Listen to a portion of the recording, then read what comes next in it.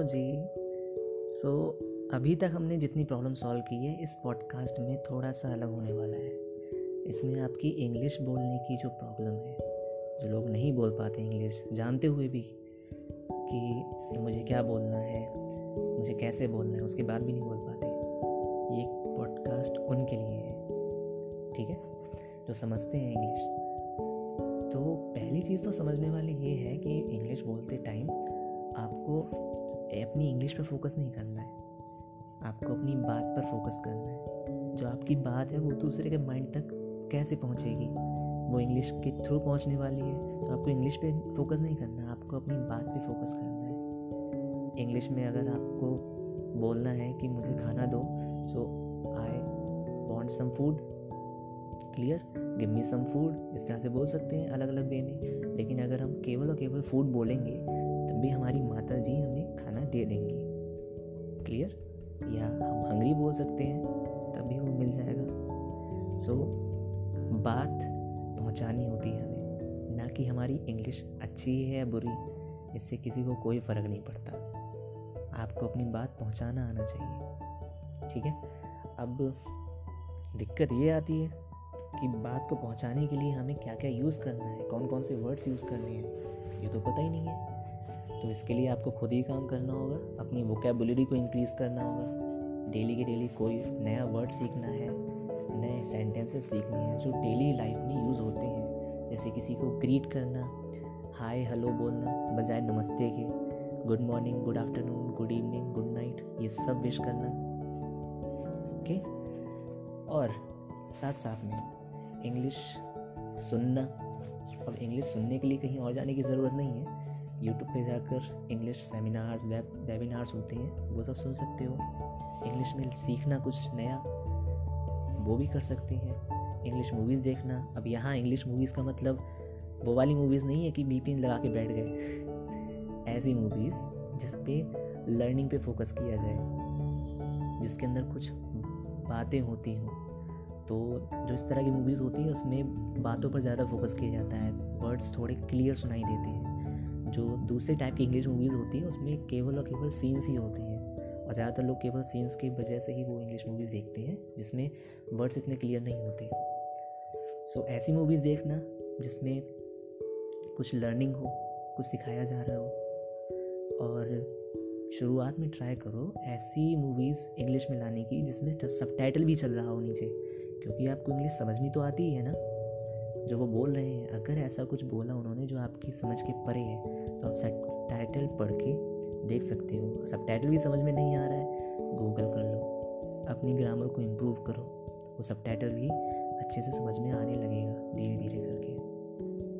English बोलना अपनी habit में लेके आओ। हाय हेलो बोलना शुरू करो बजाय नमस्ते के, ये मैं पहले ही बता चुका हूँ। और ऐसे लोगों के साथ घूमो फिरो जो ऐसे ना बोलें कि आप इंग्लिश क्यों बोल रहे हो, आप हिंदी में बात करो, हमें इंग्लिश नहीं आती। तो अगर तो आप उन्हें समझा सको कि आप भी इंग्लिश बोलने की ट्राई करो, क्योंकि इंग्लिश किसी के बाप की लैंग्वेज नहीं है। इंग्लिश इंटरनेशनल लैंग्वेज है। Any culture, any country, any person can use it. अगर आप किसी जापानीज़ बंदे से मिलते हो और आपको हिंदी आती है, उससे जापानीज़ आती है, अब आप दोनों के बीच में कम्युनिकेशन कैसे होगा? इसी वजह से इंग्लिश लैंग्वेज बनाई गई, इसी वजह से English is an international language.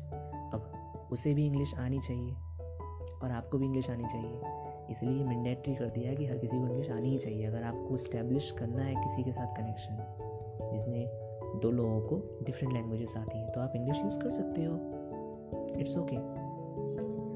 जो मेन प्रॉब्लम आती है वो आती है ऐसे लोग जो कहते हैं कि आप इंग्लिश क्यों यूज़ कर रहे हो। तो उनके लिए मैं जवाब दे चुका हूँ कि इंग्लिश इंटरनेशनल लैंग्वेज है, किसी के घर की नहीं है। ऐसा कहीं नहीं लिखा कि आप इंग्लिश नहीं बोल सकते इंडिया में रह के, ठीक है।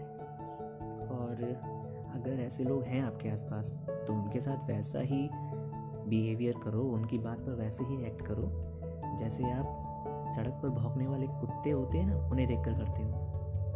अगर उन्हें मारोगे तो वो और भौंकेंगे, इससे अच्छा है उन्हें इग्नोर करो, अपना काम करते रहो चुपचाप। या अगर ज़्यादा कहते हैं तो tell them to shut up और उनसे दूर रहो। ऐसे लोगों के साथ घूमो फिरो जो आपको कुछ नया सीखने में मदद करें। Hang out with the right ones, not the wrong ones. And how can you find out you are hanging out with right और wrong?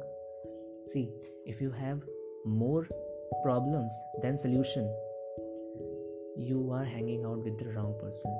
And if you are hanging out with the right person, you will have more solutions than the problems. अगर आप अच्छे लोगों के साथ रहोगे तो आपके पास समस्याएं कम और सुझाव ज़्यादा होंगे, और लेकिन अगर आप गलत लोगों के साथ घूमो फिरोगे तो आपके पास हर समस्या या कहो कि हर तरह के सोल्यूशन के लिए एक प्रॉब्लम होगी ही होगी। क्लियर? सेकंड थिंग, जो सबसे ज़्यादा मेन प्रॉब्लम होती है, हम शुरू ही नहीं करते। क्यों नहीं करते? क्योंकि घबराहट सी होती है। वो क्यों होती है? क्योंकि हमने प्रैक्टिस नहीं की है इतनी। हम एक बार में इंग्लिश बोलना नहीं सीख सकते ना अच्छी, मजाक ही उड़ाएंगे लोग, या क्योंकि उनकी हैबिट है, वो नहीं चाहते कि हम कुछ अच्छा नया सीखें। तो शुरू में हो सके पॉसिबल तो अपने आप से प्रैक्टिस करना शुरू करो। शीशे के सामने देखकर बोलो, अपनी वीडियोस रिकॉर्ड करो। मैं डेली नहीं कहूँगा, मैं कहूँगा अपनी कम से कम 100 वीडियोस रिकॉर्ड करो अपनी खुद की। रियर कैमरे से कर सको तो ज़्यादा बेहतर है, फ्रंट कैमरे से करो तो वो भी चलेगा। 100 वीडियोस रिकॉर्ड करो अपनी, जिसमें आप किसी टॉपिक पर बोल रहे हो इंग्लिश में, और धीरे धीरे करके डेली कहो या 2-3 दिन में एक बार करनी है। और ऐसा कोई पर्सन जो आपकी इस हैबिट का मजाक ना उड़ाए, उसे सेंड करो वो video, ask them to feedback. कुछ सुझाव वगैरह उसे देने होंगे तो वो दे देगा। और इन सारी वीडियोस को प्राइवेट में रखो, जिससे आपका जो डर है, वहम है कि लोग आपका मजाक उड़ाएंगे, वो भी चला जाएगा और धीरे धीरे आपको इंग्लिश सीखनी भी आ जाएगी। इंग्लिश में बात करो लोगों से, ऐसे लोगों से बात करो जो टोके ना आपको, जिनकी इंग्लिश पहले से ही अच्छी है। उनसे इंग्लिश में बात करना शुरू करो। और क्या बता सकते हैं? हाँ, कभी भी अपनी इंग्लिश का यूज़ करके किसी को नीचा दिखाने की कोशिश मत करना, क्योंकि वो बहुत ही ज़्यादा गलत चीज़ होती है। अगर ऐसे कोई पर्सन है जिन्हें इंग्लिश नहीं आती, वो गांव से बिलोंग करते हैं या शहर से ही हैं, फिर भी इंग्लिश अच्छे से नहीं आती है, उनके साथ कोशिश करो कि हिंदी में ही बात करो। उन्हें समझाओ कि वो इंग्लिश बोलना शुरू करो, थोड़ा थोड़ा उन्हें भी इंग्लिश के बारे में समझाओ, सिखाओ। बोलना ट्राई मत करो, क्योंकि उन्हें वो चीज़ समझ में नहीं आने वाली है जो चीज़ आपको आ गई है। सो ये बहुत गलत करते हैं लोग, पता नहीं क्यों। खैर, कुछ सुझाव थे मेरी तरफ से आपको देने के लिए, जिससे हो सकता है it will help you to improve your English. Okay, शुरू करना आज से ही, अपनी वीडियोस बनाना शुरू करना, प्राइवेट में रखो वीडियोस, किसी को भेजने की ज़रूरत नहीं है। इंट्रापर्सनल स्किल यूज़ करो, अपने आप से बातें करा करो इंग्लिश में। अपनी लाइफ की जो प्रॉब्लम्स हैं उन सब को सॉल्व करो इंग्लिश में, बजाय हिंदी में करने की। अपने माइंड में ही करो, अपने आप से बातें करो, टोटली इन इंग्लिश। डेली के डेली कम से कम आधे घंटे तो अपनी सारी प्रॉब्लम्स को सॉल्व करना शुरू कर दो, और ट्राई करना कि ये चीज़ आप इंग्लिश में करो। यहाँ आप गलत इंग्लिश बोलो या सही इंग्लिश बोलो, किसी को कोई फ़र्क नहीं पड़ने वाला, ठीक है? और ना ही आपको पड़ेगा, क्योंकि आपका ध्यान अपनी प्रॉब्लम पर होगा, प्रॉब्लम के सलूशन पर होगा, ना कि आपकी इंग्लिश पे। क्लियर? डेली की डेली नए नए वर्ड्स आते रहते हैं, उन सबको पढ़ना शुरू करो। नए वर्ड्स मिलेंगे तो आपको नए सेंटेंसेस बनाने में और आसानी रहेगी। एक हैबिट बनाओ कि आप इंग्लिश में ही ग्रीट करना शुरू करो लोगों को, इंग्लिश में ही थैंक यू वगैरह बोलना शुरू कर दो आज से ही। Okay, thank you so much for listening.